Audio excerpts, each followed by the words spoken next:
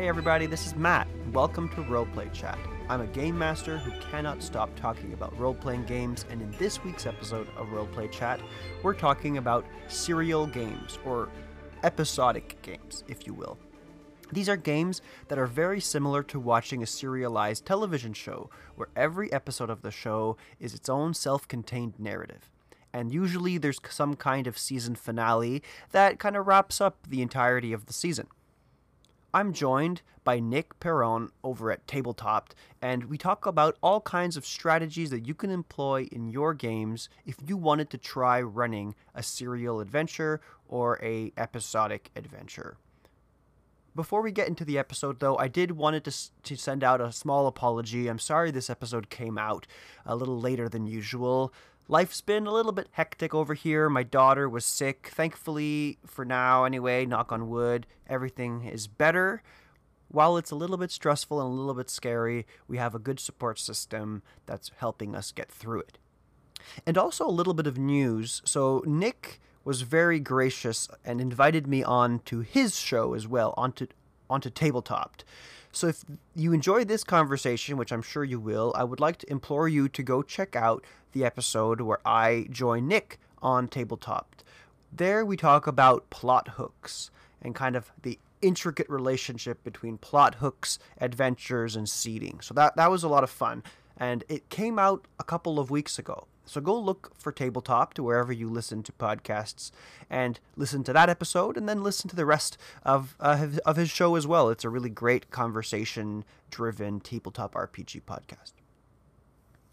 My last little plug before we get into the actual conversation with Nick is I wanted to let people know that I'm in the process of creating a Patreon for Roleplay Chat. I think that, the show's been running for long enough now, and there's a good size of you listening, that there's certainly interest out there for more Roleplay Chat.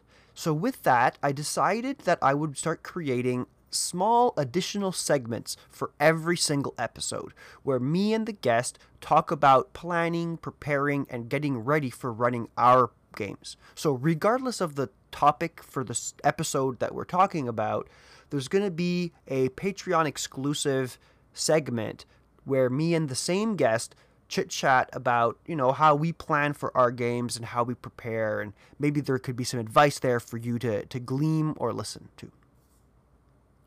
I'm slowly building up a kind of backlog of that content, so stay tuned. The Patreon isn't launched yet, but the plan is for the Patreon to allow you to get access to more great Roleplay Chat content every single time an episode comes out.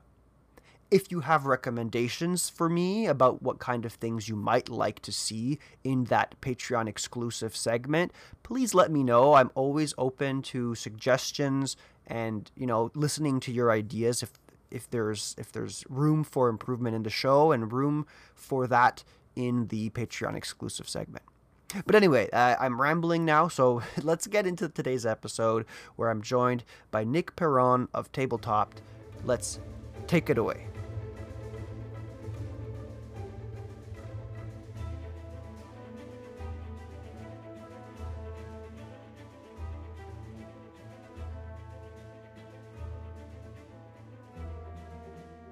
Hello, and welcome to another episode of Roleplay Chat. I'm Matt, a game master who cannot stop talking about role-playing games. Today, I am honored to be joined by a comedian and actor who has worked in theater and film. He is a video producer and playwright, and you may know him from his podcast or podcasts, Movie versus Movie, or more topically related, Tabletop. Please join me in welcoming Nick Perron to Roleplay Chat. Welcome, Nick. Hey, what's going on? Thanks for having me on.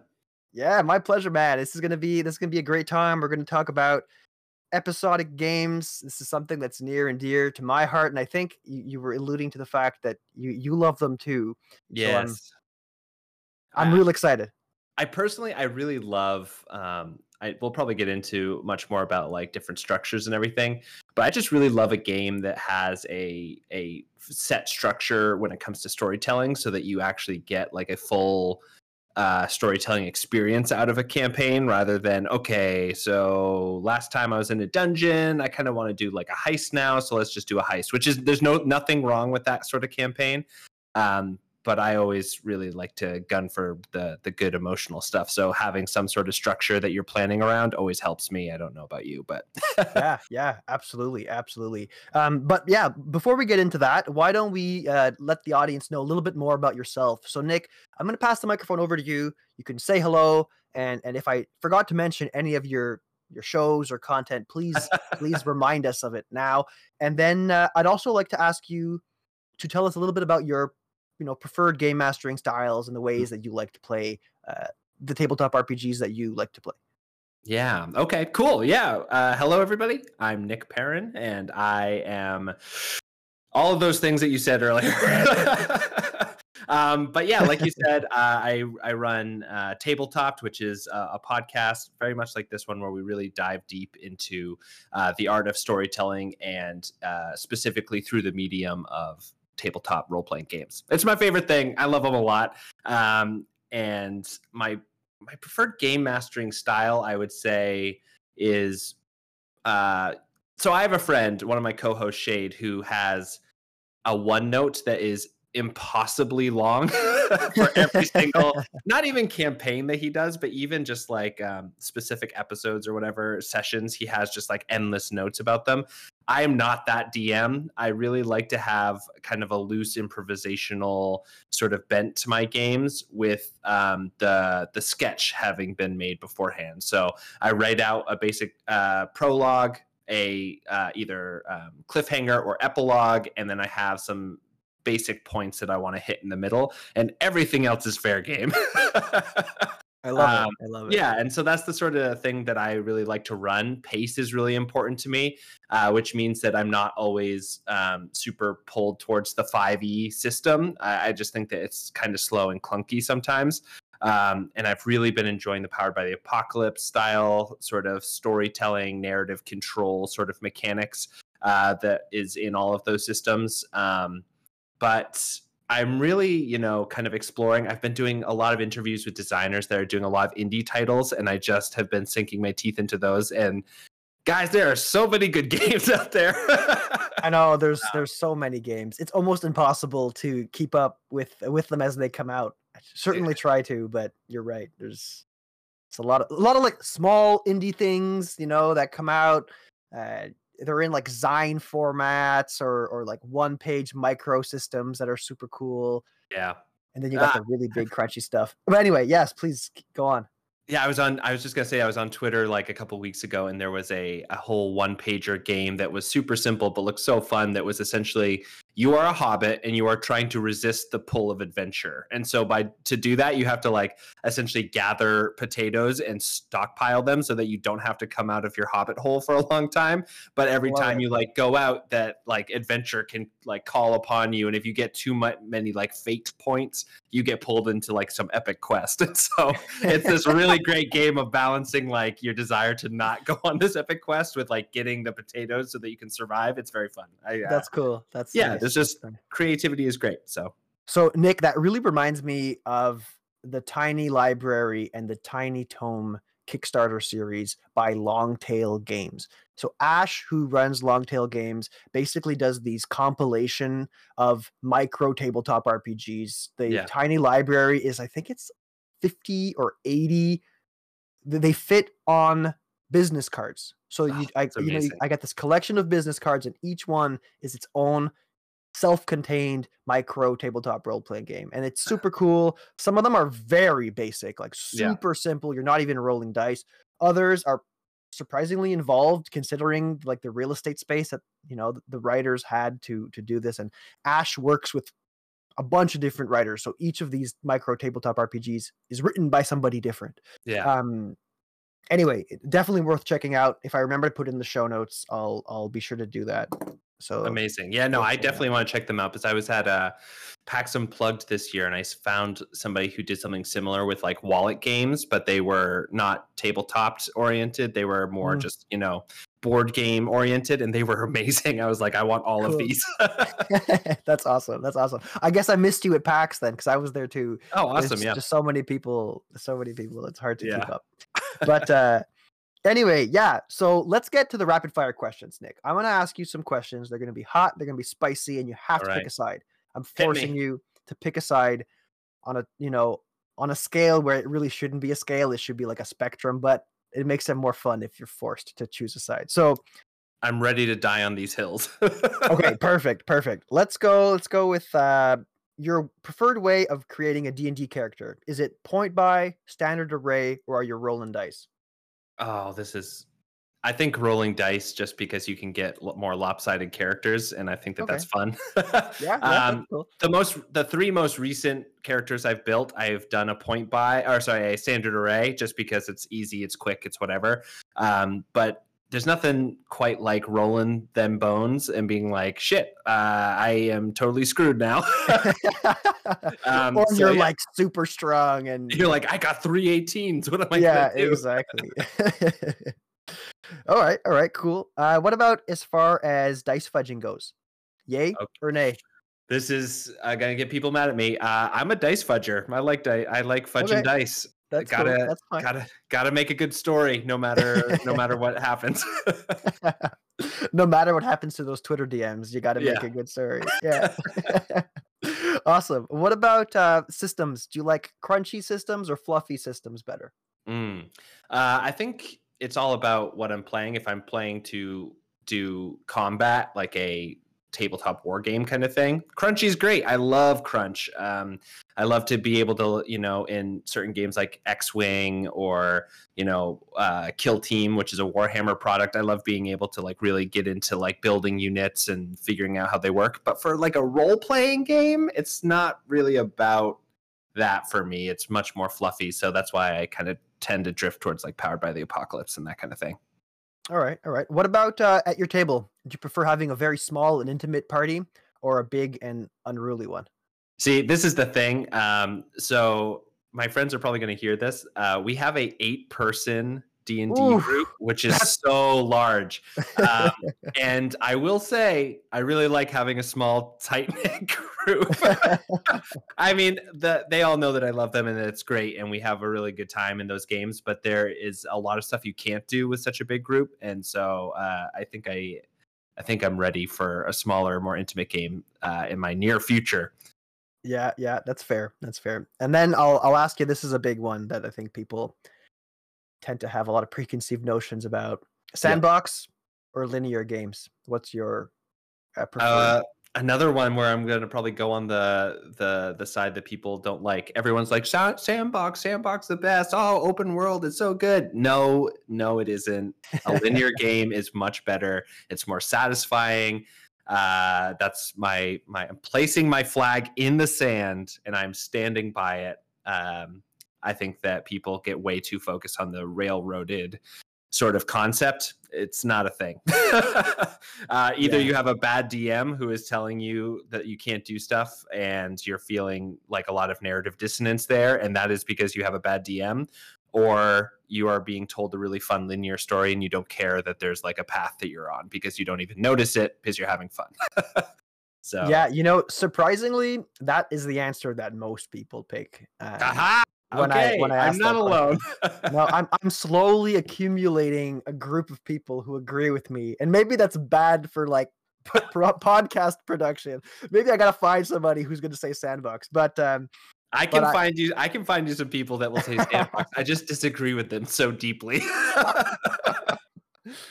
All right, that's great. So I think that that got the blood pumping a little bit. Is there anything before we move on, Nick, that you feel like you need to justify a little bit more? I want to say one more thing to all those sandbox people out there. Okay.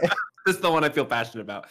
You go and you see like the new D&D movie and you're like, wow, that was great. I had a really good time. That's like, I want to do a campaign like that. You know what that has? It has a script. It has a one track that all of the characters went on through the entire movie. And you know what didn't happen? Oh, why don't we just ride off south on our horses and figure out what's happening in the Dwarven Kingdom of whatever? Like, that is just there's a difference. There's a thing that you have to do. Like, if you want to just play very improvisationally, I guess, then yeah, you can have a sandbox game, but you just also have to be ready that there's going to be a lot of moments that is like, so what do you want to do now? Oh, I don't know. Oh, okay. Then do you go back to what we were doing earlier? Oh, yeah. Okay. That sounds good. Okay, cool. We're back on track. And that's not fun. That's not fun. Yeah, no, I hear you. But, and it makes me think too, when we think about these games that are more linear, that are more structured, that's basically what an episodic game is, right? Down to the session being sort of paced out and figured out to a certain degree. We're not taking away agency here. We're not here saying force your players to do things, but we're definitely structuring the campaign in such a way that every episode, every session of the game has this serial nature to it. Kind of like you're sitting there watching Doctor Who, you're sitting there watching Criminal Minds. There's this underlay of a story for everything, but there is this kind of resolution at the end of every episode. Mm-hmm. So kind of that brings me into our topic for today's conversation, which is these serial games. Yeah. Now, something that I like to do on the show before we get too much into it is define our terms to the listeners and even to ourselves, because I think that there's definitely a lot of different ways that people can interpret serial games. Even when I was doing some research for today's episode, there was a lot of different opinions about what that meant exactly. Yeah. So let's try to get to a consensus together here live. And for those of you listening, we didn't talk about this beforehand. Maybe we should have, but here we are. We're at it right now. We're going to make this happen. So Nick, when I tell you I'm running a serial campaign or I'm running an episodic game, what does that mean to you? To me, okay. So to me, it follows the classic kind of TV writing script or format, which is you have episodes that have like maybe A, B plots that happen, but tend to resolve within an episode. And then you have season arcs in which, a bunch of episodes all kind of accumulate towards a greater story that's being told. And then you have series arcs, where it is the entire arcs of each season leading up to the big grand finale that happens at the end. And in between all of those things, you are having all of these seemingly unrelated adventures maybe to start, but that they all kind of build into something that is the same tone, the same feel, the same sort of general IP, I guess. So like you were saying, like Criminal Minds and all that kind of thing. They do this very well. They have a monster of the week or something that they are trying to catch or trying to stop a murder or whatever it is per episode. But then you have, like romantic arcs between the main characters or like, oh no, Captain is started drinking again. That's going to be, 7 episodes to try to resolve what is going to happen there. And then at the end of the season, maybe you get a little bit of a piece that goes into the greater overall story that the showrunners are trying to tell or the theme that they're trying to drive home. So to me, that's what an episodic series is. I know that there is another way to interpret it, which is much more comic book style, which is something that can last in perpetuity. Oh man, I said that wrong. It can last forever if you wanted to. And the stories all kind of just like continue on, and they have these kind of mini stories that are told in each, episode, I guess. Yeah. But what about you? What do you think? Is this hitting true for you, or you have something completely different from how I think about this sort of thing? It's very similar to what you're saying, Nick. So I'll reiterate some of the things for the sake of coming to a consensus. So 100% to me, it's this serial nature where you initiate the session with something that for the most part is unrelated and has very little baggage from the previous adventure or the previous episode of the game. You can come into it basically dry. You could have a new player join the party at this moment and they wouldn't feel lost starting right now. Maybe they're going to miss some of that overarching story that's happening throughout the series, throughout the session. Sorry. Mm-hmm. They're going to miss part of that overarching narrative that's slowly building up over time, but that's kind of like bonus points. That's extra story flavor personally for me. The main objective here is that it's serial. It's every session is self-contained to a certain degree, Mhm. Maybe you're getting like one of these 2-part episodes where it drags on into the second session also. But it's like you're saying, you start and you end in one sitting, Mhm. and they all kind of build up to be the entire season. One thing that I saw a lot of when I was doing my research was the theory of a West Marches type game. Yeah, that's And very popular. yeah, it's very popular. And I think while a West Marches type campaign is episodic, it's not as big. It doesn't encompass as much. So I wanted to take a second here to make sure that the people listening know that. And Nick, you feel free to disagree with me, but the West Marches campaigns, I'll very quickly go over some of the things that I think make them very specifically unique Mhm. and a little bit too specific to be considered, the all-encompassing theme of an episodic game. So one part that is very critical to West March's game is a lot of logistics, actually. So Mhm. it has no regular playtime. Games are scheduled by the players that are playing in the game. It also has a very large cast of people. So Yeah. oftentimes a West Marches game will consist of like 10, 15, 20 people that will sign up for adventures, and only, 5 or 6 of those people are going to sign up for an adventure at a time. So you get this like very big rotating cast of people. Personally, for me, when I think of an episodic game, that's not exactly what I'm thinking about. I'm still thinking of the same crew of 5 or 6 people that are part of, my ongoing D&D game. They're coming, but if somebody's sick or if somebody can't make a game, it's not the end of the world, because these episodes, they're not really going to have missed that much if they don't make it to 1 or 2 games. That's kind of the way I see it and why I think they're a little bit different.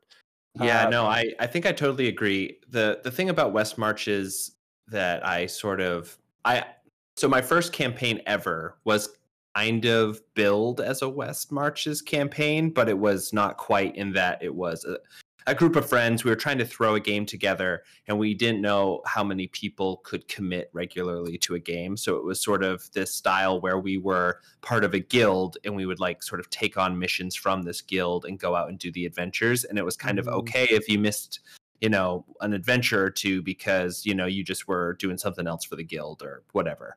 But I also have to say that I really, as a DM, I would never want to DM a West Marches campaign.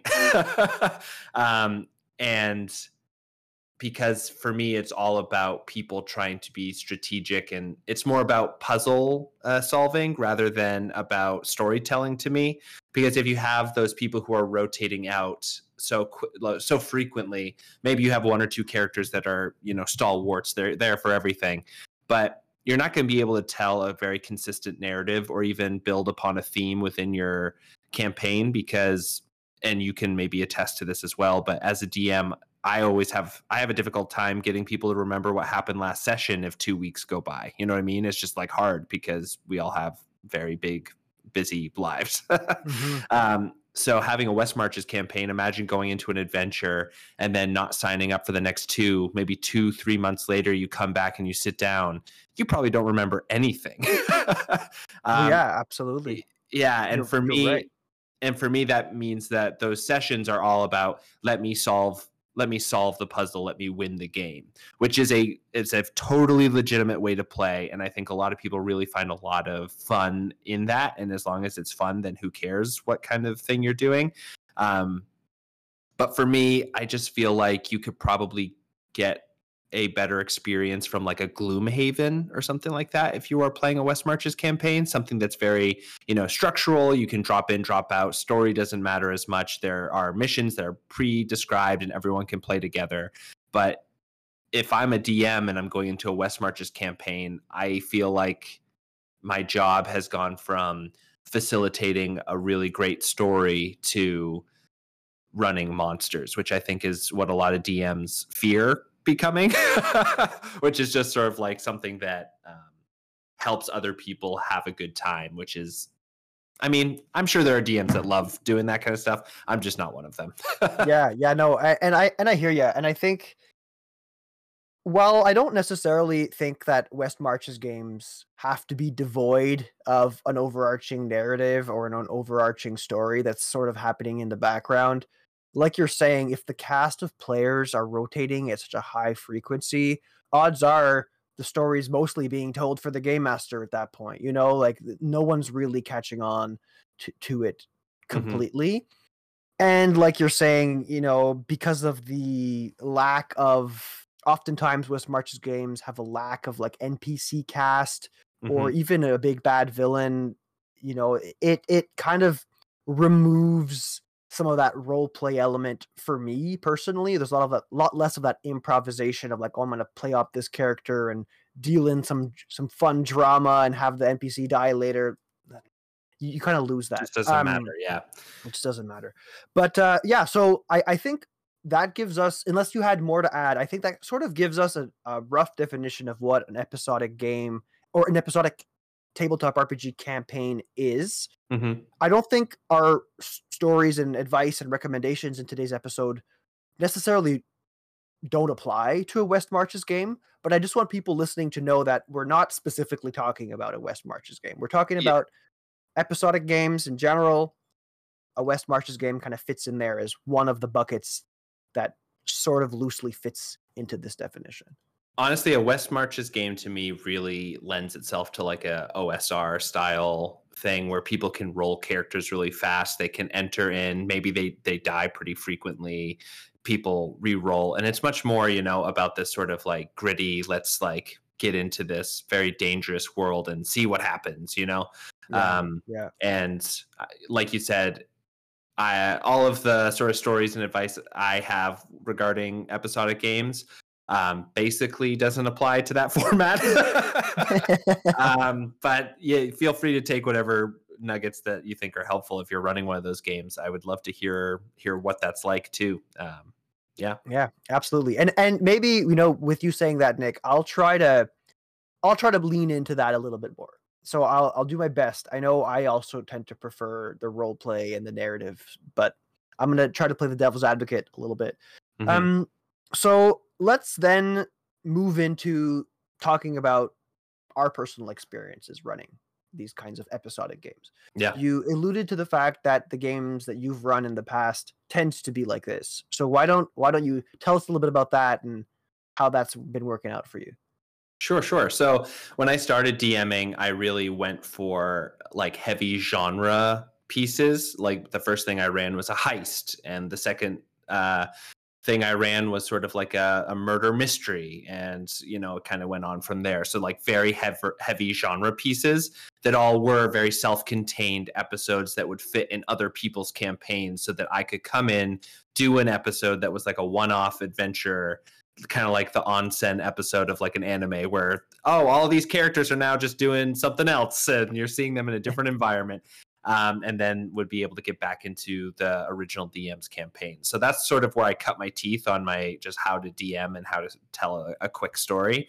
And so when I really started to get into, hey, I want to run something a little bit longer, the way that I broke it down was, okay, I want to take my time because I had a sense of where I wanted to end up, but I knew that my weakness as a storyteller is getting through the middle of it, because I love the beginning of stories, I love the endings of stories, but the middle parts always seem very vague and scary to me, because it's like, how are we going to make this connect to the end or whatever? And so I started breaking them down, and I said, okay, so I'm going to have 3 episodes per arc, and each arc is going to build into like a greater thing. So that's how I actually paced myself. I would say, okay, I want them to learn this much about what's going on in this world by the end of arc 1. I want them to learn this much by the end of arc 2.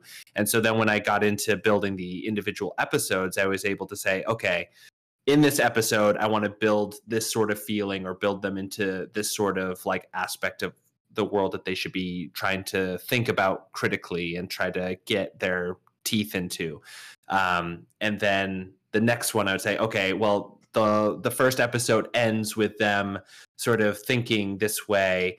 Then I would want to start building the second episode to reflect a different aspect that I'm trying to bring out in arc 1.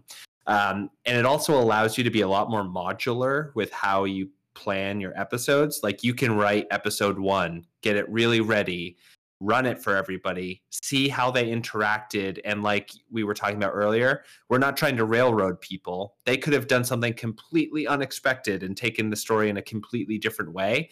But guess what? You only wrote episode 1 out.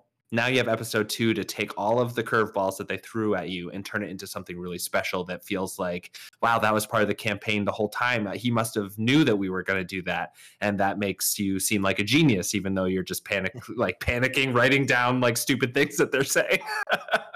I love that. I love that. That's really neat. And that's actually not even close to how I run my episodic games. Oh, so that's interesting. Really neat. Yeah. So I tend to think about my episodic games, and I've run a lot. Like that's my preferred way of running my adventures also.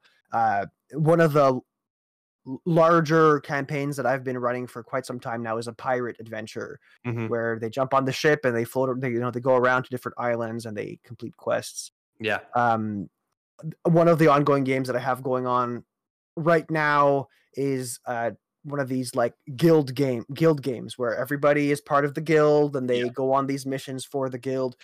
But I use that as kind of like a plot device, as like a plot engine rather, to push them towards things. I say, oh, this is your mission. You've been told by your boss, you've been told by the captain, or you find yourself here now. Go complete the mission. And the mission kind of is this method for me to have them graze up against the underlying plot that is happening in the surrounding world. And maybe it's slowly discovering that, the delivery that they were sent to go and ambush and take over wasn't what it was supposed to be. And when they opened up a crate, there was like human smuggling going on. Whoa. Now we're shedding light on one of the factions of this world. Maybe they're more villainous than we thought. And as they slowly, continuously graze up against this information, kind of on, like, I do it on purpose, but in the game, it feels like it's happenstance and it feels kind of accidental. Yeah. The overarching narrative kind of comes to fruition. And then we have this big climax where they go up against this force of evil that they've sort of seen in parallel, almost by accident, throughout the various episodes of the game. So it has that build up, but in a more self-contained way. I think perhaps, like, I'm not necessarily thinking of the different arcs that are going to go into the overarching plot. I'm just like, today's adventure is this, and this is the piece of the progress of the big bad that I want them to come into contact with, and we're going to find, however they go about doing this, I'm going to find a way to creatively put that in an appropriate spot. If it doesn't happen, I'm not going to force it, but usually I'm able to figure out a way to have that intersection of the Venn diagram occur. Yeah, I actually think that we're not too far off, because so my first long-term campaign that I ran was in Monster of the Week, which is a Powered by the Apocalypse system. And that one is very much like, there is a monster, and your people, the 3 steps are like, you have to figure out what's happening in the town, you have to investigate the mystery, you have to figure out the weakness of the monster, and then you have to fight the monster. Like, that's sort of how the game drives you. It's like very much a genre piece of Monster of the Week fiction. Cool, yeah. So what I was able to do, very similar to you, was that I would build this monster, and I would say, okay, this is what's happening directly at the town. This is what is going on. That is the call to action for these heroes. But I would then say, but this is why that's happening behind the scenes. Like, I had essentially this kind of shadowy actor that was kind of doing stuff that was kind of, in its own way, activating these monsters and like creating them and starting to get them in a collision path with the player characters. And so as they started dealing with them, they were kind of, like you said, brushing up against the greater mystery of this world. Cool. And I do think that is the most fun way to do it, because people are able to make a lot of fun decisions on multiple levels. Like, they can set up what they're doing in this episode, how they're going to deal with the most direct threat. Like you said, they board the ship. They're like having a scallywag adventure. And they get done. They're like, yes, we did it. We beat the pirates. And then you crack open one of the big crates, and it's a human smuggling operation. And you're like, oh, this is making me choose a much bigger choice for my character at this point. And that will throw them into either the next episode or into a different way of thinking about the game that's going to change how they interact with future episodes as well. So I think that we have a similar way of thinking about it. I think that because my brain is broken and I think way too much about this stuff, I'm always thinking about the end of the arc, because I really want to get to this really great payoff that I have planned. And sometimes they do something so unexpected that the payoff completely changes, but I just want to have that emotionally resonant moment in the season so that I feel like, yes, I did it. It's really gratifying as a DM to pull that off. And also I think it's really great for the players because they feel like they're really part of a story that means something. You know what I mean? Yeah, that makes a whole lot of sense. And I do like that you talked about Powered by the Apocalypse also. Because I think it's from Dungeon World where there's the front system. Is that? Yeah. So maybe, I think so. Can you tell me a little bit more about it? It's been a little while since I've read Dungeon World. Yeah, and I mean, it might be in other Powered by the Apocalypse games too, but it's this where you create a threat for the party. One of the examples in the book, I'm pretty sure, is this otherworldly portal. Yeah. And as the adventure kind of continues along, if the party isn't doing anything to actively combat that front, then it slowly moves towards, like you're saying, some kind of final objective. So I really like doing that personally. Is I think about the 2 or 3 villainous and NPC factions or villainous entities that exist within the space that we're doing these episodes in. I like to rotate between them. So we're brushing up against these things in kind of this rotating fashion. And I like to think about where they're moving and how they're moving towards this final objective. And sometimes the party will completely thwart one of them. And, they'll find a way to completely obliterate one of these threats altogether. But that's okay because I have another one or a third one that I can kind of lean on and get that to the end. But that's really cool. I like that you talked about those two things because it does also sort of coincide a little bit with my approach. Yeah, I mean, in Monster of the Week, though, it's called the Doom Clock, and you have cool. There's a certain level. There's I think 8 spaces that are all corresponding to a different time period. So it's dawn, sunrise, whatever, all the way until midnight. And midnight's the world is over. You guys really screwed up. And so they encourage you to have both an episode clock like that, where it's the threat that they're directly dealing with and what it's going to do if they don't actually figure out a way to stop it. And then you have ways to build out longer clocks like that over the course of a season. So maybe, each episode has something going on, and the big world clock that's happening underneath all these episodes is ticking away. Like you said, maybe another faction is doing something, and while they're over in this corner of the world futzing about, the other faction is getting stronger, so that when they come back and they however long it takes, that clock is still tracking that other faction as well. And so it's a pretty interesting way of keeping track of lots of things in a big world. I'm not sure I'm always successful with it, but I do like it as a immediate way to put stakes into campaigns with people who maybe have a little bit of analysis paralysis. I think it's a really good way to force action. So yeah, absolutely. So Nick, I'm going to shift gears a little bit. Cool. I'm going to talk about some of the challenges that I've faced personally running episodic games. And I'm going to preface this by saying that I ran a poll on Twitter a couple days ago asking people if they've run games that are episodic, if they like them, and if they, what systems they'd like to use and things like this. And to my surprise, I mean, maybe I shouldn't say to my surprise, but a very large proportion of people, so 75%, over 75% of people said that they have run episodic games and that they like them. So with that in mind, I was thinking that perhaps we could try to give these people some advice to overcome some of the challenges that we've had when we've run our episodic games, because presumably we don't have to convince a whole lot of people that episodic games are great and fun. But I imagine that some of the pitfalls should be relatively common. So I'm gonna, let's try to work our way through them and hopefully get out of here after this conversation. We're being better GMs and we can go run even better episodic games. Absolutely. Yeah. So one of the pitfalls that I've encountered, and feel free to think of your own also, and we can try to work them out together. Yeah. Nick. But one is just getting the pacing right. That's Because so important. Oh my God. It's absolutely mission critical, right? Like if you're gonna have a game that's a series of self-contained mini adventures, you have to find a way for the game to wrap up in the 3 or 4 hours, or sometimes even less. Sometimes it's like a 2.5 hour game night. Yeah. With distractions and catching up beforehand with your friends. It's tough. So I've definitely found myself in situations where I cut out elements of the game to try to get to the end. Mm-hmm.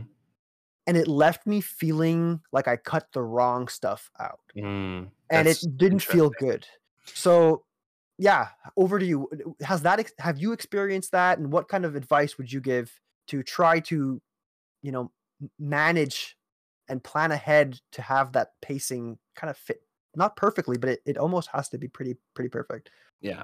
The two things I would say is, one, that this happened to me tonight when I was running that work game I was telling you about off air. I had to cut a full combat encounter because combat takes forever. And we were at the end of our night and I was like, I really want to get to this story beat that I have to end the session and set up the next episode.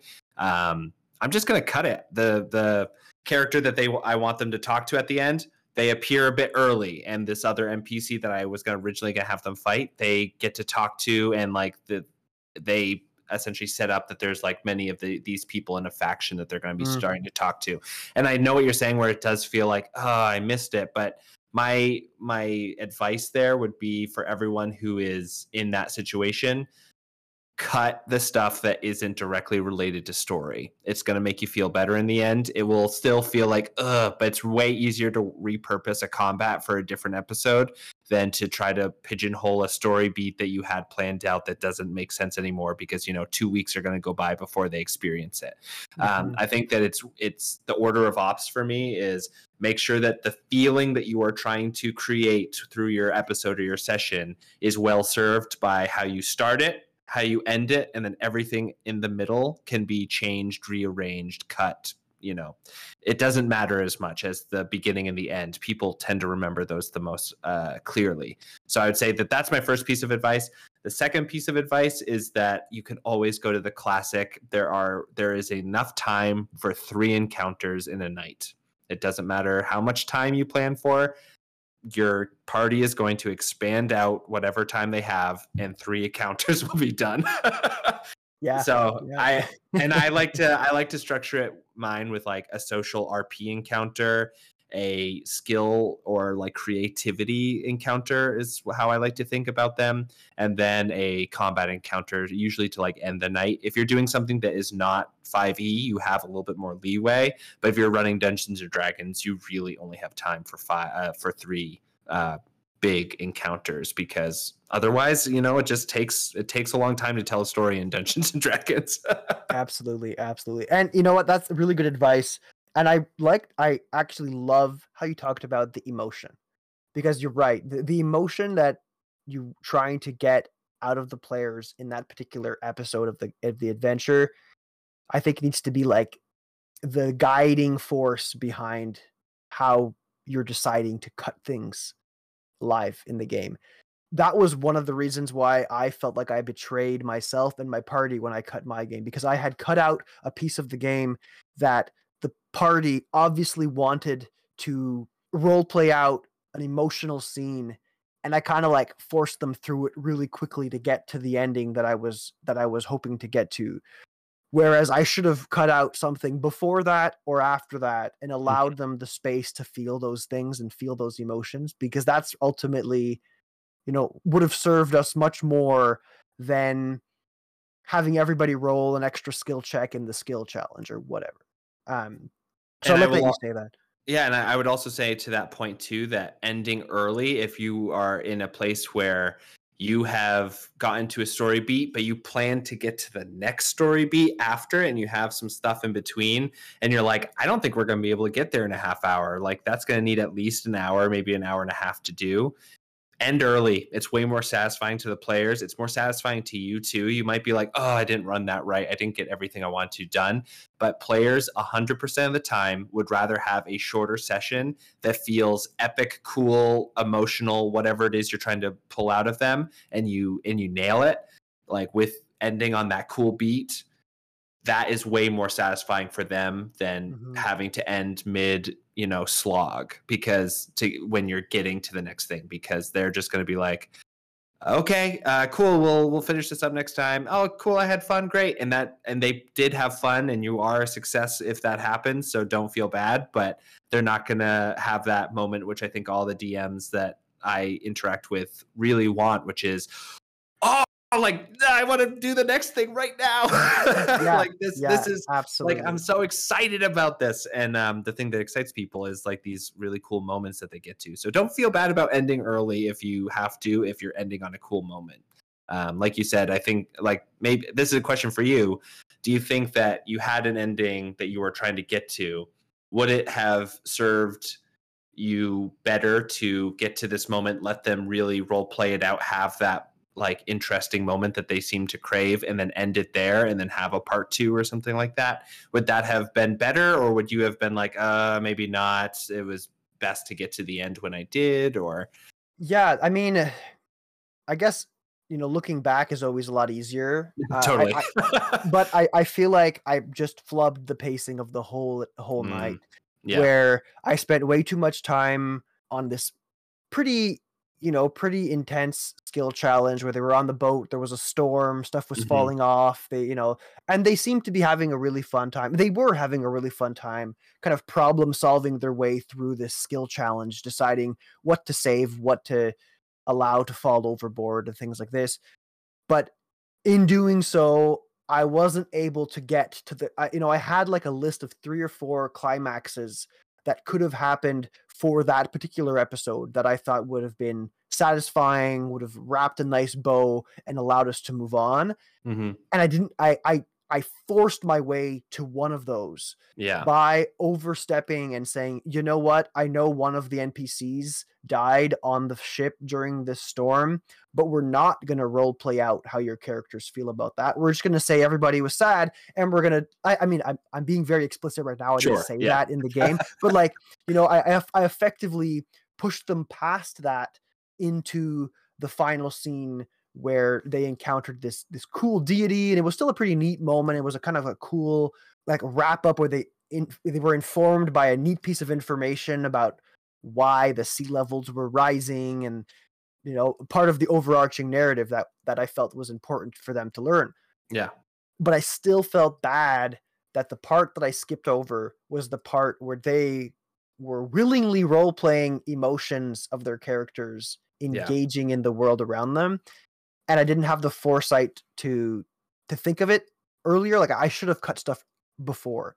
And part of that leads into one of the pieces of advice that I want to give is that I think it's super important for you as a game master, whether you're running an episodic game or not. I think this applies in all situations, is to have kind of a bunch of interrupts, which are things that you can put into a situation to change the game. So if your players are in a role play scene with some NPCs or doing some fact finding, and you find that the conversation is stalling and they're asking questions and they're not leaving, you need to have these act 3 buttons, these things that you can push to say, we're going to move on because there's something that's calling for your attention and you need to come and deal with that thing. It could be bandits are stealing from the marketplace. It could be something like the ship hits a big rock and now, well, you're done role playing because you're bailing water from the hull of the ship. Things that interrupt the current flow of action to move on to the next thing. And in an episodic game, I really like to make those things self-serving, where the interrupts are going to usually happen at the end of Act 2, where they're doing their exploration, they're kind of solving their problem, and I have this way of interjecting and saying, like, here's the thing now, this is the monster you're fighting, this is the thing that's going to be the last 45 minutes of our night. Let's finish it off, because if I don't interrupt you now, we're not going to get to the end that I'm hoping that we're going to get to. And I think that's a great thing to do and have in your back pocket. I would say that I also am somebody who, I'll say something that might be one of those hot takes things that people can disagree with me on. Sometimes when I have those moments where there are mysteries or puzzles or whatever that they're going to be going through and trying to figure out, the way that I do that button that you were talking about is that I just don't build a solution to these puzzles. Okay, that's cool. And then as they work to figure it out, 100% of the time they're going to come up with a really cool way to figure their way through a puzzle, and for it to mean something that you then pull out and say, you're absolutely right. The puzzle box unlocks, and inside is the key that you were thinking about finding in there.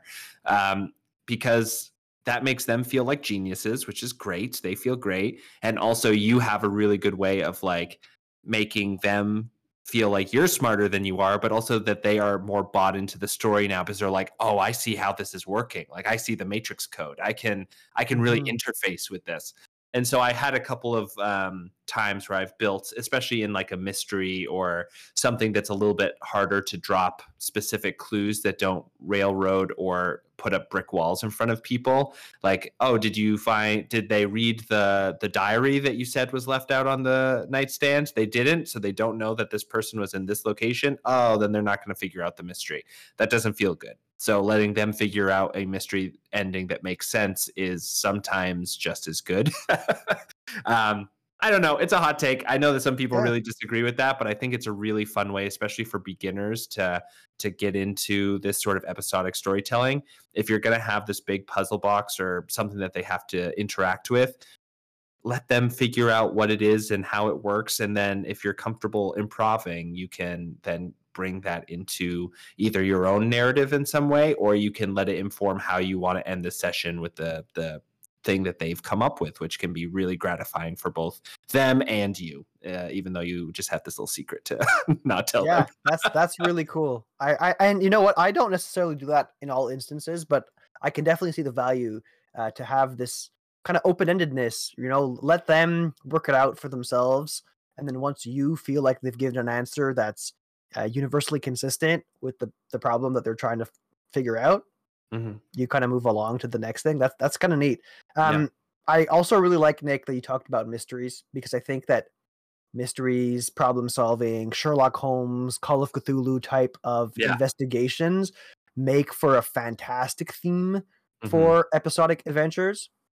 But like you're saying, they often run into this pitfall where the party, even if you've put the information in a lot of different places for them to find, and all the arrows are pointing in one direction, in my experience, the party often finds themselves in a situation where they just want to get all the intel.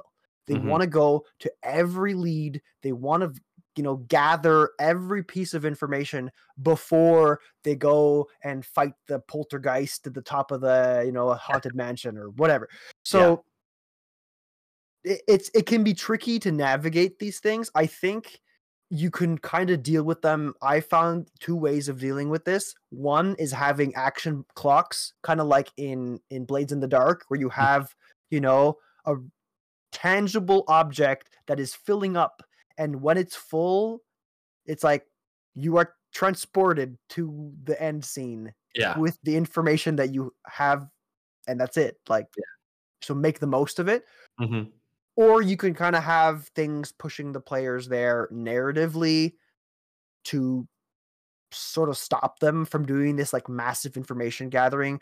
But that later one feels a little bit bad sometimes. Like, I personally feel bad being like, oh, the library's closed because time went on and you can't go investigate and look up the whatever in the library. And they like, it feels This like I'm is putting a door in their face. But anyway, totally. I think that I totally know what you're talking about. I had to figure out this as well. For me, what I decided is that instead of saying, "Oh, the library's closed, isn't that a bummer?" you say, "The library's on fire. Somebody got here ahead of you." You know what I mean? Like you yeah, make it so yeah, it's yeah, like yeah, you interject with like a little bit of adrenaline and say like, "Hey, um, like somebody comes up to you and like maybe you're working with a sheriff or something and you're figuring this out, and then they're like, oh, like the monster's in the mill. I bet it's in the mill. Maybe we should just like gather a little bit more." And then the sheriff says like, the mill, you mean where the deputies just went? They said that there was some sort of like sound and they wanted to check it out. And then they know, okay, we have a clock now. Like you said, yeah, yeah, it's time sensitive. There's gonna be cost to taking time, which I think is the only thing you really have to figure out a way to inspire your players with. A really great way for a new GM, I still use this all the time, is saying, you guys can do that. Bad things are going to happen because you do that. I'm not going to stop you. If you want to go into the library, break into the library and start reading all these encyclopedias, it's probably going to take you till dawn. And as a reminder, you know that this thing hunts at night.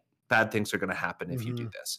Like, it's very like, just level with your players sometimes and keep it within the tone of the game. If you're doing something like a Wild West encounter and like they're trying to get ready for this heist, you're like, guys, that you remember that the train, it comes once a month and it's pulling in 2 hours.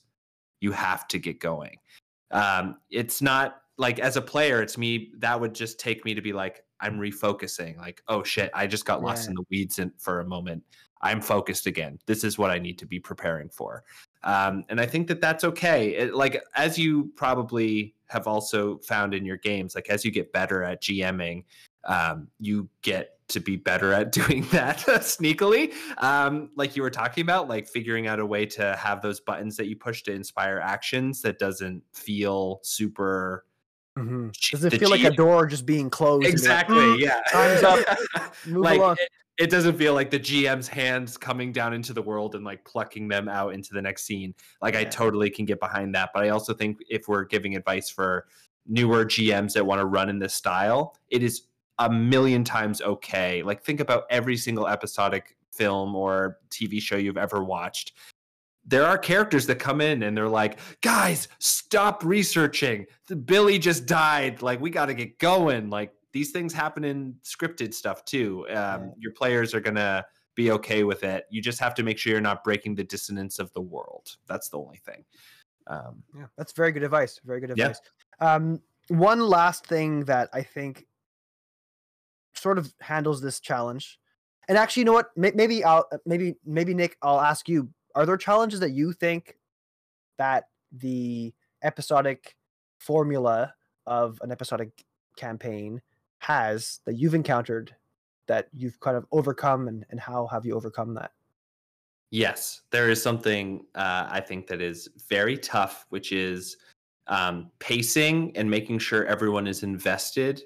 And it is a tough thing to figure out. And especially if you have a huge game, like if you're getting up to like 6, 7, 8 players, it's hard because everyone wants a little bit of time, a little bit of attention, and they deserve that as players too. Like, they need to tell their stories so that they can feel invested. What I started to do with episodic stories is that I would center one of my characters as the main story driver in each episode. So I would take an episode and say, this part of their backstory is really important in this episode. We're building towards something that's going to be a character growth moment, or just like give them the spotlight for a little bit so they can make some decisions. They're going to have some answers to questions that everyone else is just not going to have because it's already in their backstory. They talked about it to me when they were building their character. Like, that is how I dealt with it. And then I would rotate who was focused on in each episode so that everyone felt like that not only they were a main character, but also that they had real information and real status within the world that was meaningful. So that's how I was able to try to hook my players and keep them engaged. And then by the end, it made it so that all of them had huge buy-in into this world. They all had really deep story hooks that were central to like NPCs that they came up with that I dragged in, and all that kind of stuff that made them really invested. And so when it was time to say goodbye to the world, it felt really meaningful for them. It was when I was able to get a couple of them to cry, you know, like that kind of stuff. Awesome. The big payoffs that DMs want, and I think that I was only able to keep people invested in that way by doing that sort of rotation. I don't know about you. Does that resonate for you, or are you less focused in that way when it comes to building out your episodes? I mean, it depends on the table. The table that I'm running for most of my games right now have a more kind of casual playing style. So, Yeah. you know, their characters don't have backstories, or the backstory that they do have is prompted by in-game questions that I'm asking them, and they kind of come up with it on the spot. So we're slowly building their characters through play. Yeah. So I really, really like what you're saying about, you know, focusing each episode on a different character. I think that's fantastic. Mm-hmm. I'm not sure it would work necessarily in this table that I'm playing with right now, Sure. but I could see it working in other tables where you have a player who's coming to you with like a 3, 4, 5 page backstory. And I also think that episodic games, you know, you talking about that, it made me think of this unique nature of episodic campaigns, in that we can kind of time skip in a really neat way, Oh, right? it's so This great. is something I love that it. you can't do that in all. I mean, maybe you could. You know, if I give it a lot of thought, I'm sure I could find a circumstance where you can in any situation. But in an episodic game, like what's really, really cool, I'm gonna go back to my example of the party opening up the crates that they intercepted. They find a person in there, and that's that's the end of the episode. Like the cliffhanger moment of like, oh my god, what's going on here? We completed the quest of intercepting these parcels, Mm-hmm. but there's people in the crates. Yeah. End of episode. The next episode, I'm not addressing that. Yeah. We're like, the ship is now in a completely different part of, you know, my world. They're doing a different quest in a different place, focused on a different NPC faction that's associated to a different player character. So it allows you to jump around in a really interesting way, where you can, if the elves of your world live only in one spot, well, you know what? There's going to be a quest there for the player who's an elf. And then, oh, now we're in the Dwarven Mines. We're starting the adventure off at the front gate of the Dwarven Mines with our new mission. And you can kind of do this weird, like, temporal manipulation to have these different moments occur that all build up in this interesting way, that you can still give your players the opportunity to have like a campfire scene to talk about what's been going on in between, but you get to just like constantly pump out things that are relevant if you want to. Yeah. So I really like that you do that for your players. I think you can do that in other contexts too. But yeah. One thing I want to ask you too, because I think this is such a hard thing, because as a player and as a DM, I have experienced this where, so in an episodic game, I feel like it's the real thing on the GM is to make a sense of consistency across episodes, so that it always feels like it's within the same genre or the same world or whatever it is. Like it just has to feel consistent in some way, right? It doesn't have to be, it can be completely different play styles or things you're doing. Like you said, maybe you're on a ship, maybe you're going into a mountain the next episode. Doesn't matter that much, but they just have to all kind of connect into the IP, I guess, the DM's world, and make sense in sort of the feel of the game. What I have a hard time with sometimes is that if a DM has too strong a point of view of what they want to do in their world, that it can feel like a lot of dissonance for the characters who are being inside of it, because they're like, and this is where I think a lot of the railroad naysayers come in and say, like, I don't want to be pushed to do something I want to do. I want to do something that feels like I'm controlling it and that I get to live it in the way that I would. And I think that there's some bad arguments on that side as well. But I do think that the big thing that kills games is character dissonance, where people are like, I don't really get it. I'm not feeling invested. I'm just sort of out, and that can come from a lot of different places. But how do you prevent the thing that you're building up to, the thing that the world story, the clock behind it all, that you're kind of letting them tap up against every once in a while? How do you avoid your players being like, I have no interest in this, or like feeling that kind of dissonance of like, my character really just wants to smash heads, is like a bounty hunter. I'm really focused on that. Because like, I feel like a lot of players, especially first time, but a lot of veteran players do this as well. They come in with a very specific thing that they want to do and a story that they want to tell. And if it doesn't match with the game, then it starts to have a lot of weird story dissonance throughout the whole thing, and you're just like, this is not working. Yeah, I mean, I definitely, that's something that I'm challenged by also. The way that I've sort of I'm gonna go back to this campaign that I'm doing right now. It's with two of my best friends and my wife, and we're just playing every other week. And they're, not super invested. Like they're invested in the social element of coming to play Dungeons and Dragons with their friends. But they're not super invested in the game world. So the way that I'm trying to tackle that is by appeasing to them as people. I'm trying to do stuff that they are going to like as people. Yeah. And I think that, if you get to know your table and the things that your players like, as long as you're feeding them the things that they want to be experiencing and feeling the feelings that they want to be feeling at the table, you should be okay. Now, to go to your question about like brushing up against the overarching narrative, that can be tricky. I feel like my solution to that is to make that overarching narrative be very loose and very vague. I've definitely approached situations where I was like, I know exactly who the big bad is. I know exactly what their faction's motivations are. And at the end of this all, they're going to summon the big ocean demon, and he's going to come rising up, and he's going to like crush their boats, and there's going to be this big, massive finale fight. Sure. That didn't happen because the adventuring party ended up following different leads, doing different things, and they just weren't interested in that particular, in the particular factions and groups that were involved in having that finale moment occur. So my solution to that, especially in this particular group where I'm not sure they would care anyway, is to just not have one. I don't have a final moment that I'm building up towards. I just have, basically, I've prepared my fronts. I've prepared the things that are villainous in the world that hopefully will eventually get to an ending of some kind.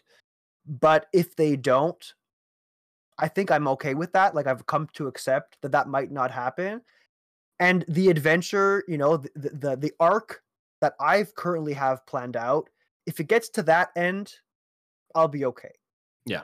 And it's just gonna, it's effectively just probably a dozen adventures that the guild that they're a part of is gonna be sending them on.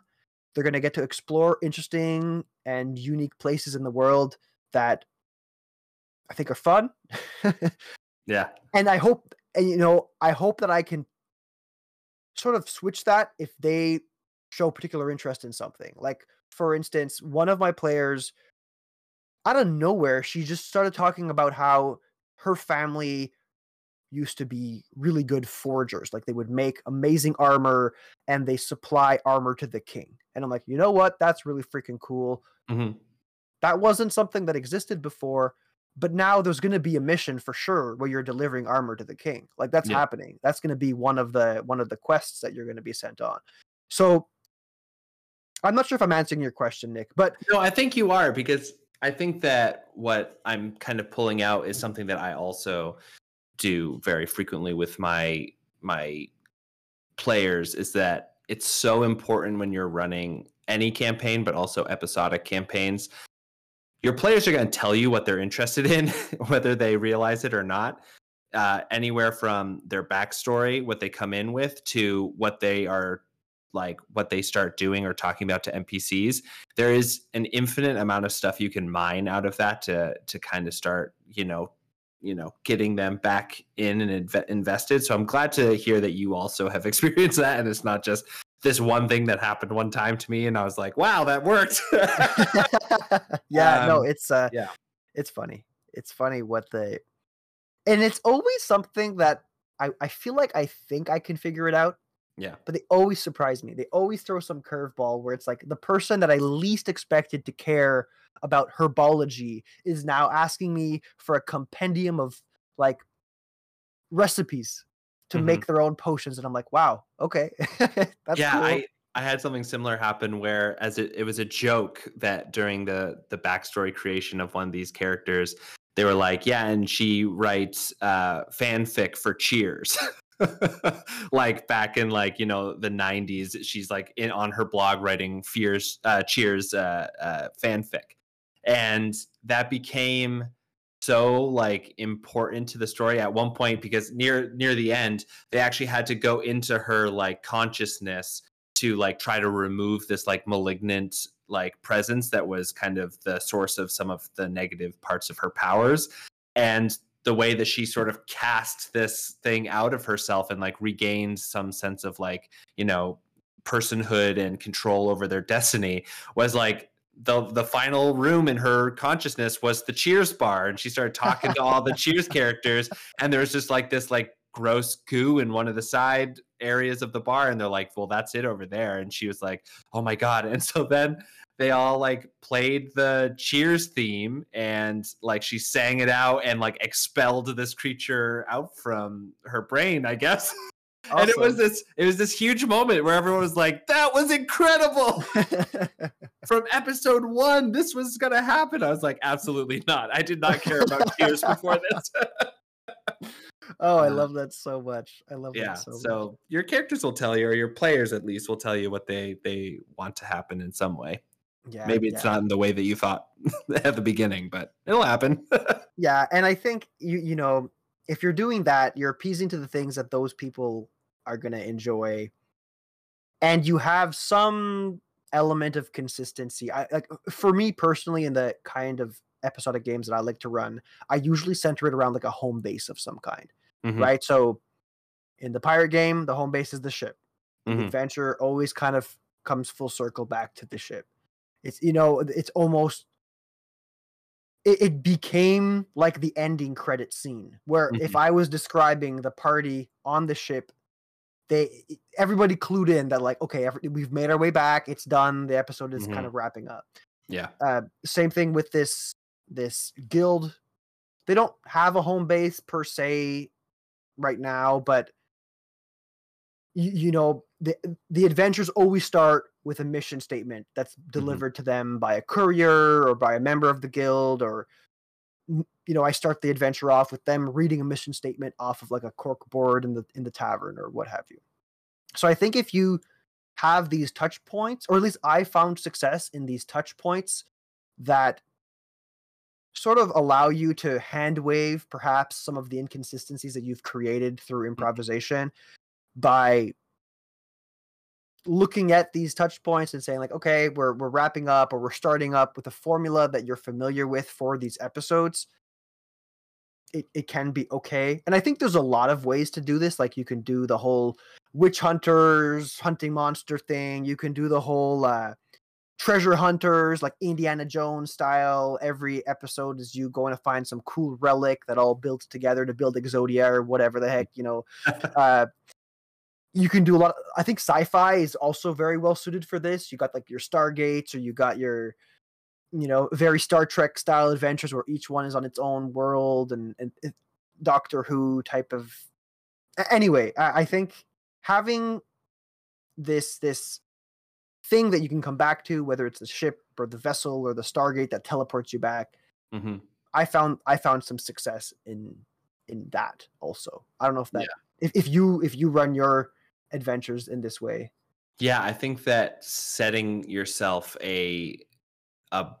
like by making yourself a toolbox things that you can gesture to the players what is about to happen, are way more comfortable buying into something that they kind of expect or that they can recognize the signs of. And like you said, if you always tend to end the session on the ship and they're going back to the ship and they see it in the distance and they start boarding, then they know things are wrapping up. They can start expecting that. They can start participating in the ending of the episode, you know? So there are lots of ways you can do that. I really love writing a prologue to the episode and a kind of what the camera sees at the end of the episode. Cool. Is how I kind of think about it, so that I kind of leave with a nice little flavor of like, okay, this is what you did. This is like, you know, what you should be taking away, the important parts that you all kind of went through. I think that helps frame the story in between, so that even if they just read the beginning and they read the end, they can get a sense for what happened in the middle. Is that something that you do like after as like a recap, or is that something that you do like live? Like, this is the thing. I do a recap most of the time, but I find that recaps are for people of supremely strong will, and I cannot force myself to always consistently do a recap. But what I am more meaning is like when I sit down at the table with everyone, I say, like before we begin, essentially, the sun rises over the forest of Lakewood. Inside and then I start kind of narrating, and then I will say, 3 days later, Jack, you're in your bookshop and you're just like helping this seller buy this book. She leaves very satisfied, even though you didn't have the book. You had to custom order it. What are you doing today? Whatever. And like completely distance myself from the prologue that I just gave, because the prologue is going to have the hints of like the monsters or the big thing that they're going to deal with. It's going to give them clues as players, maybe not as characters, about what's about to happen. And then the epilogue is like maybe the sun rises once again over the forest of Lakewood. Blood smears the trees where, like last night, the battle was waged. And then I'm able to recap what happened to everyone so that they can be like, yeah, that is what happened. Cool. I feel like it just kind of cements it in their brain. I always like doing that. Some people never do any sort of narration like that. All the power to them. I just find it's like a really nice way to like a little nightcap at the end of the session. Yeah, that's really neat. And you know, I always appreciate that when I'm a player. Like I love it when a game master ends the game or ends a scene and is like, blah, blah, blah, blah, you're here now. Like, yeah. Let's just fast forward to something else that's going to be a little bit more punchy, relevant, engaging. Let's not stress out about, you know, talking to the guard and having to haggle your way into the space that's currently an active crime scene. Like, you know what? You're going to get past that. Unless there's something relevant to be had in that conversation, let's not labor the point. Let's get past it. So I like that happening mid-game just as much as I like it happening at the end of the game. I think there's a lot of value in conclusions, regardless of the medium. It's always nice to have kind of this wrap up where the more poignant pieces of whatever it was that happened get summarized for you. But yeah, absolutely. I'm looking at the clock, Nick, and I'm looking at my notes, and I want to kind of rapidly work my way through a couple things. Are you okay with that? Yeah, I'm sorry, I'm long-winded. No, hey, I'm the long-winded one. But yeah, so really quickly, I wanted to talk about. I mean, I think we've talked about a lot of things, but I definitely wanted to talk about systems. Because I think there are definitely some systems out there that are worse for this and some that are better. And we kind of alluded to a few of them, but let's make it super explicit. Yeah. In your opinion, which systems should be avoided if possible when you're running an episodic game? And which systems would you personally recommend? See, this is the thing is that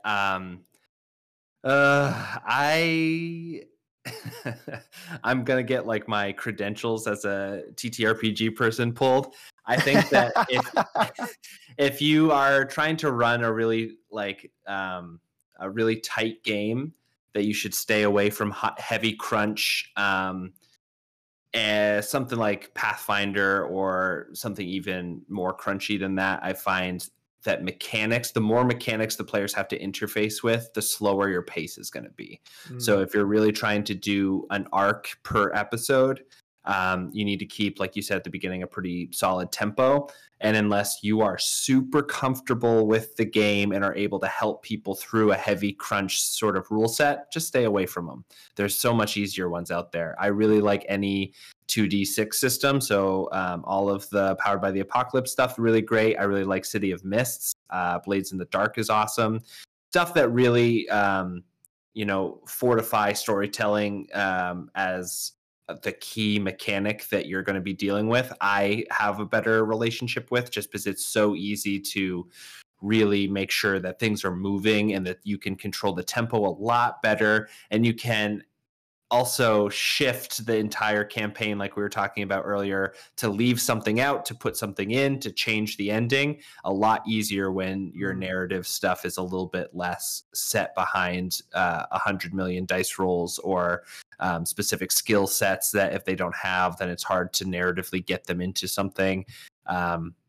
That's my personal opinion. I would stay with things that are like, basically read through whatever book that you have, and if you say, wow, the main mechanic of this game is narrative control, then you're in the clear. This is going to be a very easy system to run an episodic game in. If you read it and you're like, the main mechanic of this is rolling a dice and seeing what number comes up, then you're going to have a hard time, because especially D20 systems have really heavy variance swings, and it can really screw up your narrative. If like the master thief you have in your party rolls a 1 skill check and the safe remains locked, it's like, that doesn't make sense and isn't fun for anybody. And you guys aren't in the safe now. So my story is screwed up. I have to like on the fly figure out how to get you into the safe now.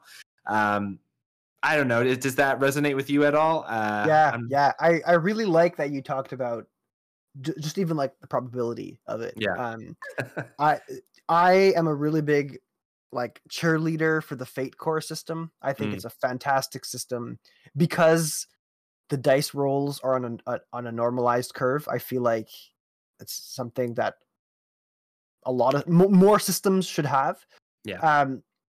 It's also a very narrative based game. It's a game where the players have a lot more control over their own successes. You know, they can bank on things that they want to succeed on. Yeah. And allowing them to do that, I find, has given me a faster middle part because, you know, they know what they want to do. They're saving their fate points for particular actions that they want to get done. Like, you know, it's very meta, but like, yeah, let's be honest, we all do this as players for the most part. Especially veteran players when they want to get a specific aspect of their story out there. I mean, they're storytellers too, so they're going to use the mechanics to get their story the way they want it out, you know? Exactly. So when you give them something that's maybe a little bit more potent than inspiration, like a you know, a system that allows the players to have a little bit more narrative control over their successes, that's going to get you a faster pace, I think, personally. And I haven't fully thought this one out, but I like the idea of using a Call of Cthulhu game for an episodic game. I haven't done it yet, but I find that there's a lot of really solid content that exists for Call of Cthulhu. That is, I mean, the whole premise of this game is you're solving your investigators solving mysteries, right? You're solving these investigations. So if you can find yourself a series of pre-written investigations and then weave your own fabric in the background, I think that might be a really fascinating way to run an episodic game. Yeah. It's also a game with a lot of it has high lethality, which I think might be more palatable in an episodic game than in this, you know, never-ending adventure where you end up killing, like if you kill off a character in that, people might get a little bit more upset. But if you're killing off a character in an episodic environment, it might not feel as bad, because you know what? The new character that's coming in, they're not missing out on as much because it's got this kind of like iterative approach to the storytelling. Yeah, when it comes to character death, especially in episodic storytelling, my suggestion would be to keep as a DM, you can never completely plan for character deaths. They're going to happen sometimes, and it's going to feel bad, and people are going to be like, "What the heck just happened?" But I think that if you are playing a lethality campaign where your players are expecting some sort of death, keep it for the like season finales. I'm doing a little air quotes, really great for podcasts, but keep them for the season finales where it makes narrative sense. Because the biggest thing that pulls a person out of a table is like, this makes no sense. Like, my character survived running away from a ancient red dragon, and then like I tripped over a rock, messed up a dexterity save, and fell into a spike pit. It's like, what is that? Yeah. That my story just ends. That's the story. You have to give them a way to palate, like a way for them to absorb the death in a way that makes sense to them as a storyteller, as well as them as a player. Because as a player, they're going to get the mechanics, they're going to know why they died, but as a storyteller, you also have to kind of cater to that side a little bit and say, like, and that can be as simple as giving them a little narrative control over the death, or you make sure that their death is meaningful in some way, either in that moment or moving forward. But yeah, I think that death is a whole nother thing that's very hard to deal with. Yeah, it's tough. We've had conversations about it on the show before, and there's always more nuance to be added. But I definitely like the idea of if you're running a system that has high lethality baked into it, that hopefully will remove that dissonance, right? It'll hopefully remove that that friction of that a player might experience, being like, yeah, but why did I die here? Like, it doesn't make sense. But if you're playing a normal human being who is a librarian as their profession, and they're coming across, some kind of otherworldly ghoul with tentacles for a face, like, they very well could die there. And that could easily be the second or third or fourth investigation in your episodic series. And what that's kind of sparked in my brain is, if you're going to run a high lethality episodic campaign, my suggestion would be, like you were saying earlier, is to give a lot of time and distance in between episodes, so that like they mean something, because they are what is building on to the next thing. So like, hey, you meet these ghouls in the house, one of you gets your brain devoured, the other two, like, one almost dies but gets away with the book of lore or something that is, they're trying to remove from the house, classic Cthulhu stuff. Yeah, absolutely. And then maybe the next episode isn't with any of those characters, or maybe it's with one of those characters, but it's 20 years later. They're old and they still have this book, and these new investigators are like, hey, we need this book, there's another thing that's happening. And then you have that sort of like continuity, but at the same time, the lethality makes sense because it's important. It was like the major thing in this character's life, and now that's informing all of the sessions going forward. Like, just make it matter in some way, and I think that people will be able to digest it a little bit better. Cool. Yeah, I like that advice. And again, you were talking about these cool time skips. I feel like, they're so cool. Yeah. They're so cool. One other thing that I wanted to have us cover, if you can permit me, of course, Nick, is to talk about kind of like hex crawls and mega dungeons, because these were things that came across my research when I was looking up episodic games, and on the surface, it was something that I struggled to digest, because to me, it didn't feel like it had that, that plot engine that perhaps one of these like more quest-based adventures might have. But, I still think that there's this possibility of playing a game out where every episode is effectively maybe doing one floor of this mega dungeon, or one episode is exploring one hex on the space map.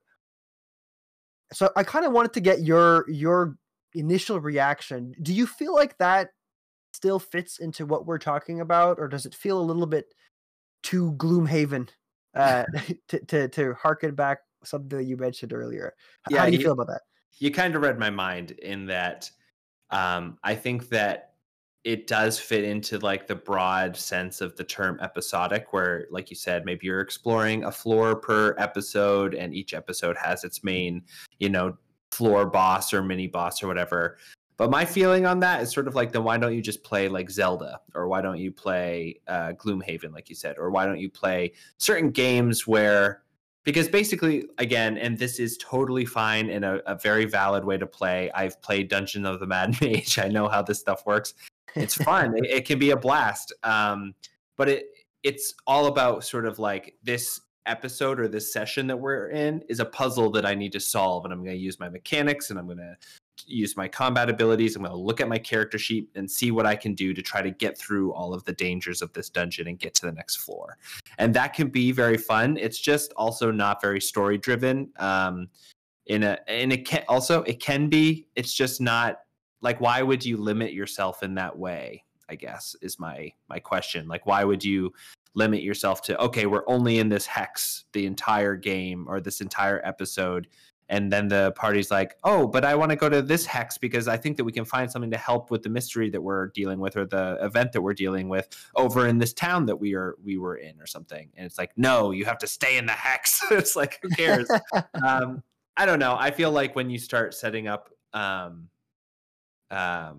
meaningless restrictions on yourself, I am a huge proponent of having restrictions on yourself when creating episodes and creating stories, because it's where a lot of the creativity is going to come from, and it's going to give you a lot more ideas than it prevents. But in that same, on the other side of that same coin, don't limit yourself for no reason. Like, if you're doing a dungeon crawl, then just do as much of the dungeon than you can do in 3 hours and call it a night, and be like, okay, next time we're going to pick up, we're in this room. Everyone remember your like stats and how many spell slots you've used, and we'll pick it up. It doesn't really matter. You know what I mean? It can kind of end wherever. Yeah. I mean, I'm trying to think of, the other side of this coin, and I don't necessarily agree with it, but for the sake of conversation, I'll try to represent it. Because I feel like you could still run a mega dungeon with narrative elements. Hopefully this mega dungeon exists for a reason. There's probably somebody at the bottom who's constructed it. There's likely, you could find a way to pepper in NPCs, ghosts, things that the players can interact with to hopefully do more than just fight, use spell slots and evade traps. I think that the dungeon could be sort of perceived as the space for the players to explore.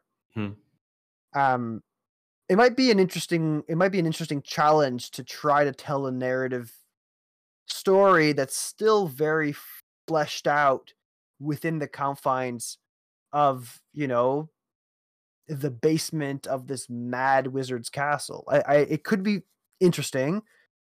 I do agree with you though, Nick, that I agree with you that it's like it's extremely restrictive. Like, you're only in one location, and you're kind of losing the benefit of being able to time jump and skip between places in the world and do all that stuff. But over to you. You're also like thinking of okay, so like when we were talking, immediately my mind went to, you could do this and you could do it in a very cool way. Like, you could take like Dante's Inferno, the idea that there are several different circles of like hell or something that you're traversing through, and each one brings out something specific in your characters that they have to overcome in order to continue on their kind of epic quest to the next thing. But when I think of hex grids and dungeon crawls, the main mechanics that are being upheld there is the grid. And I think that when you are on the grid, it is so much harder to regulate tempo. Because like, imagine you're in a crazy dungeon that you've set up being like, nobody has ever explored this dungeon. It kills all of the adventures that go down. There's endless treasures to be found. There's a lot of like, in your like spirits and morality will be tested too. And every single time they enter a room, you're going to have to deal with, are there any traps? I check for traps. I do this.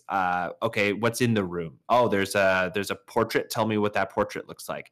Because people want to, they know the assignment in those cases, which is survive to the next level of the dungeon. Yeah. And it's just going to totally screw up your tempo, and it's going to completely kind of offload the core part of your session onto traversing the map rather than what's going on with your characters, what's going on in the world, what are they dealing with. Maybe I'm wrong in that, but I've just never had, I feel like every time I put a battle mat down, I know that the next hour is going to be on that battle mat because I need to help them traverse it. Yeah, and you definitely lose a lot of your flexibility. Yes. Unless you're willing to like shrink your dungeon somehow in like miraculous ways and rearrange it so that they get to the end faster. But I feel like that's probably not a popular opinion with the kind of people who really love dungeon crawls and really love that kind of, that kind of game. So yeah, I mean, I guess that answers it for me too. I'm kind of that opinion too. I really had a hard time seeing that as something episodic, especially based off of our definition, Nick, where, even with something as simple as how do you hearken the party back? Like you can't. Yeah. You're in the dungeon, you're floor 1, then you're at floor minus 0, -1, -2, -3. If somebody misses the game, unless you're gonna just have them like teleport out and teleport back in, narratively speaking, it's not the same. Like they obviously missed something. They missed the entire floor of the dungeon. So it's harder to justify that than to say like, well, you were sick on the boat. You stayed on the boat. You didn't go onto the island this time or whatever. Yeah. Cool. Well, I think that covers almost everything that I wanted to talk about with regards to episodic games. I know that I've been kind of driving the conversation, Nick. So I wanted to give you the opportunity, if there's something that you really wanted to talk about, whether that be a piece of advice or a personal opinion with regards to episodic games that I didn't touch on or prompt you. Is there anything there that, words of wisdom that you'd like to share with the listeners of Roleplay Chat? I can't claim this as my own words of wisdom, but I recently did an interview with Fern Milton, who is the designer behind Stacks of Goblins and Locust, which is a horror TTRPG, which looks super amazing. I'm very excited to try it out. But she was saying how the board game industry is so rich and has so many micro genres that when people want a specific experience, they can find that specific experience and play it out. But when they look at TTRPGs, which is a very similar industry, it's like very close in terms of like the Venn diagram of people who use them. People try to slam every story through the most popular systems, even if they don't quite suit the system. And one of my pieces of advice is don't be scared of trying new systems. The episodes allow you to even change between playing systems if you really want. If you want a certain experience to come across to people, and there are so many really amazing one night only systems. Like 10 Candles is one that I really love, where you're going to get one episode because everyone's going to die by the end. Yeah, and there's like a bunch of games that are like that are built for specific types of play. Fern also has a game coming out called Coffee and Chaos that I'm very excited to do, which is basically like if you're playing a Waterdeep campaign and you want to do an episode where it's just the hijinks of them running the bar, why not switch over to this other system that is specifically built to facilitate that kind of play? I just think that people can get too locked into specific systems, and I understand that people get really nervous having to teach a new system for one night or something, and I'm totally respectful of that. But if you have a table of veteran players who really like to play games, I actually think that they're going to be excited by getting to try out a new thing.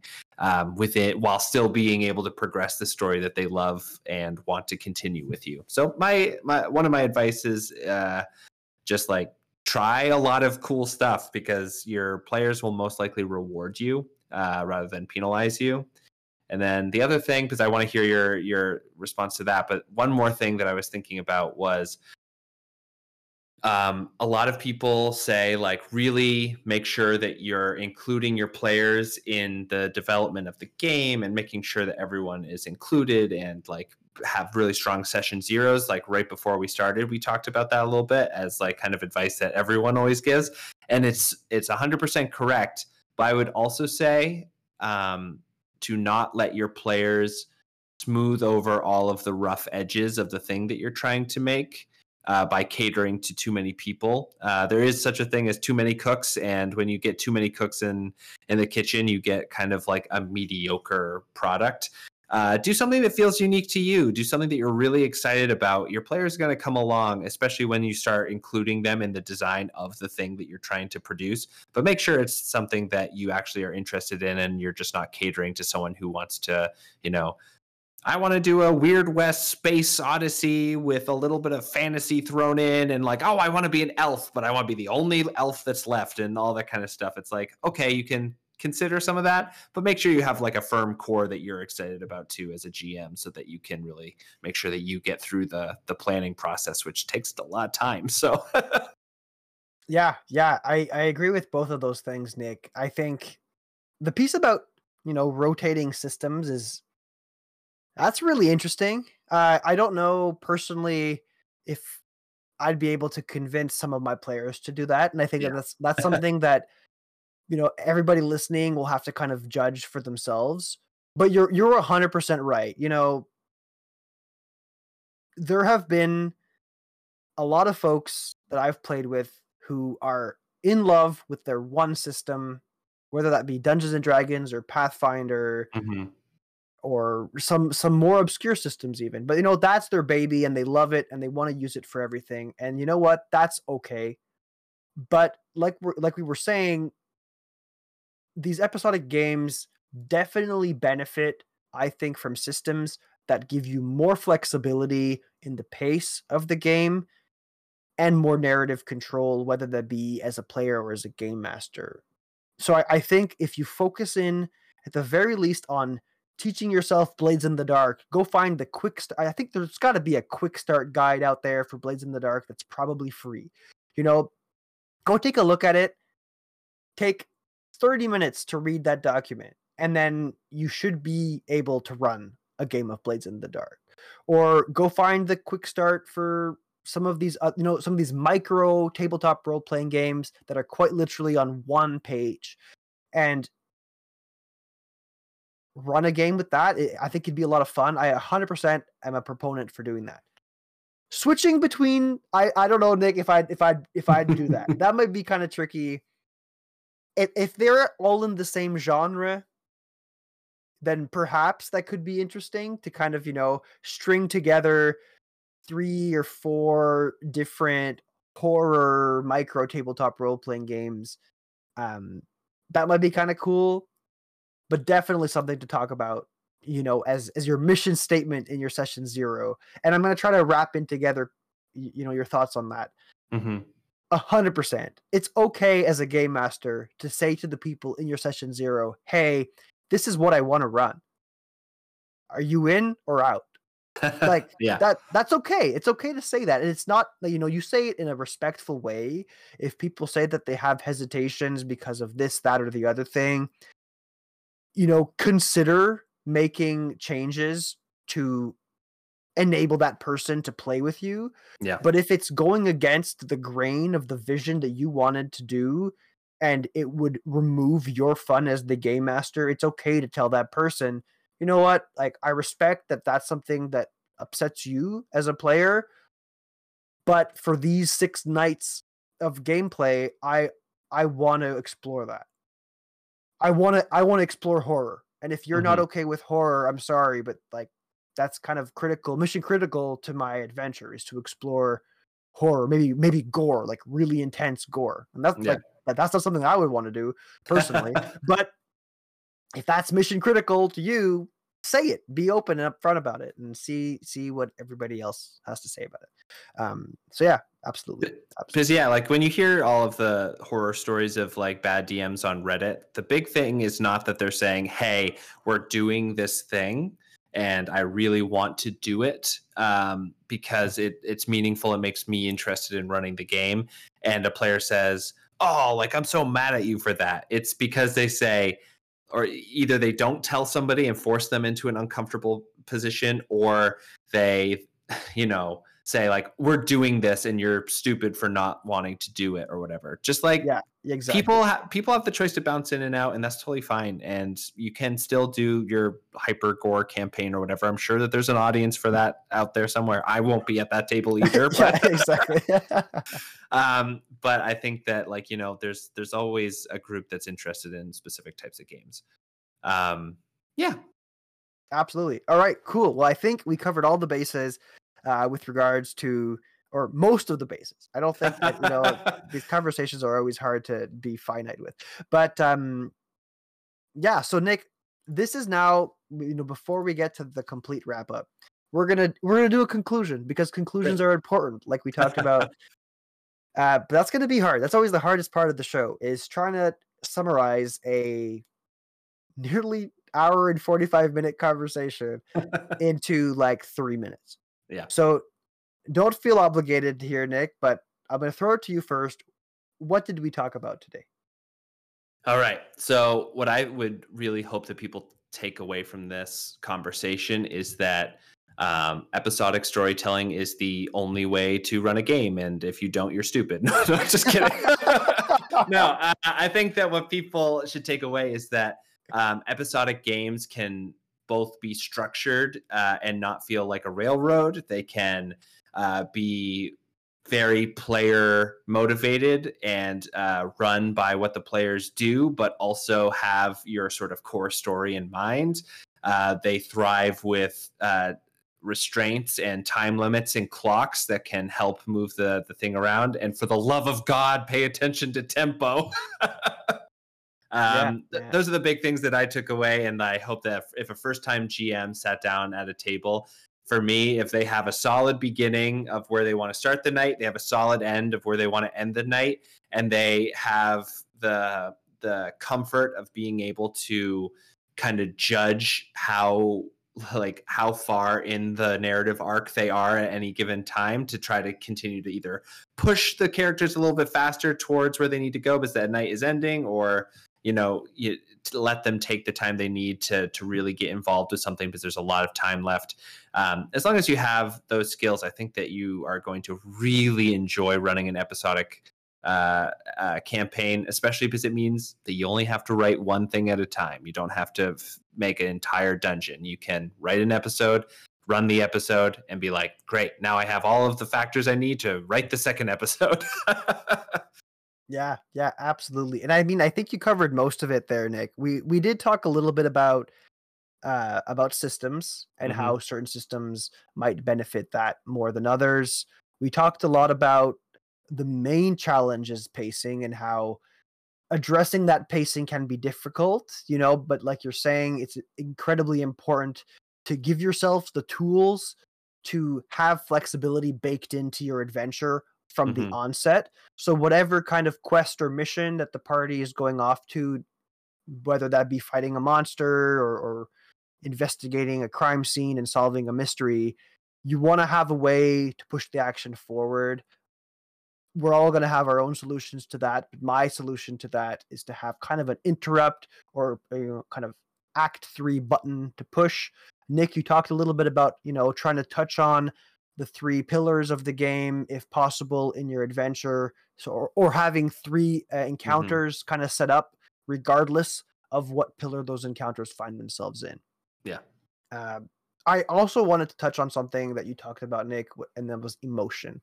I think each episode ought to be, give yourself a guiding mission statement for that episode, whether you want that emotion to be pumped up, like feeling great for killing the monster, or being a little bit more down and sad. I think you can think of that ahead of time and try to stick true to that, So when you're trimming stuff off or you're skipping over content to get to that pacing, you know what stuff not to cut out. And that's the stuff that sticks to the mission statement of that particular episode. Yeah. Yeah, so there you go. So good job. Maybe that's the episode. Let's just make that 5 minutes the whole thing. And yeah, well, thanks for having me on for this quick 5-minute chat. I've been very happy. Yeah. So Nick, thank you for coming and spending your evening talking to me about this. Before we say goodbye, please remind the listeners of Roleplay Chat where they can find you and all of your content, whether all your socials, your podcasts, all of that good stuff. Awesome. Yeah. As we've been saying, I'm Nick. I run Tabletopped, which is a really great podcast, very similar in tone to this one, where we sit down and talk about different aspects of storytelling. I get to do a lot of interviews with designers and other people who kind of spill the secrets on how to either run a really great game or how to design a really great game. And I also have a panel of co-DMs that bring a bunch of experience to the table, and we just kind of chat about different aspects of it. You can find that on any podcast platform. Tabletopped is one word, and you can also go to tabletoppedpod.com. We have a little contact form there, all the ways to subscribe. And if you do send us a question, we do love to answer them. So feel free to do that. It'd be great to hear from all of you guys. From this really great show community as well. So we also are, I guess I should also mention we're on like Twitter and Instagram and all that. It's usually at Tabletopped or at Tabletopped Pod. Just try those a couple times and you'll find us. Yeah. And we'll make sure to have those linked up in the description of the show. So for those of you listening, I highly recommend going to listen to Nick and his panel of game masters. Like Nick said, it's very similar content to Roleplay Chat. So if you've enjoyed any of these conversations, including this one, odds are you'll enjoy Tabletop. So go give it a listen, and look forward to me joining Nick on a conversation, forthcoming, or perhaps this will be after, and you can go and find the back catalog of. Yeah, the universe works in strange ways. We'll see how the temporal loop works out. Yeah, this is just another episode in the episodic campaign of Nick and Matt talking about role-playing games. But this will either be a flashback or a flash forward. Who knows? Yeah, we'll see. Who knows? Not us. For those of you listening, if you wanted to reach out to me to ask me any questions, you can do so by contacting me on Twitter. It's roll_play_chat. I'm also making a big effort now to be more active on Mastodon. That's roll_play_chat at dice.camp. Or if you're kind of intimidated by Mastodon, like I feel like a lot of people are, it's not so bad. It's actually really cool. It's super cool. But if you are a little intimidated, I'm also trying to use my Instagram a lot more. I'm just really bad at taking pictures. I do a lot of cool crafting stuff. I paint a lot of minis. I make a lot of neat terrain and stuff.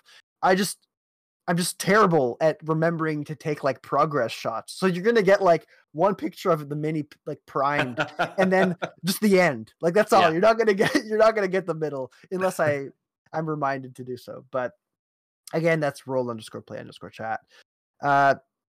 I also want to encourage folks to spread the good word of Roleplay Chat. The audience has been growing, so thank you if you have been sharing it with your friends and your table. But I want to encourage folks who haven't to do so. The more people listening, the better it is for the algorithm. It's just me in my basement talking to cool people. So you warm my heart when you share the podcast with your friends and fellow gamers. So with that, Nick, thank you so much for joining me for this chat. It's been a pleasure. Thanks for having me. This has been amazing. I love talking about this stuff, so I can't wait to have you on and talk about another aspect of role-playing. It's going to be great. Yeah, it's going to be cool. All right, folks, let's call it a chat. And as always, thanks to the team over at Pocket Bard for the use of the intro and outro music for Roleplay Chat.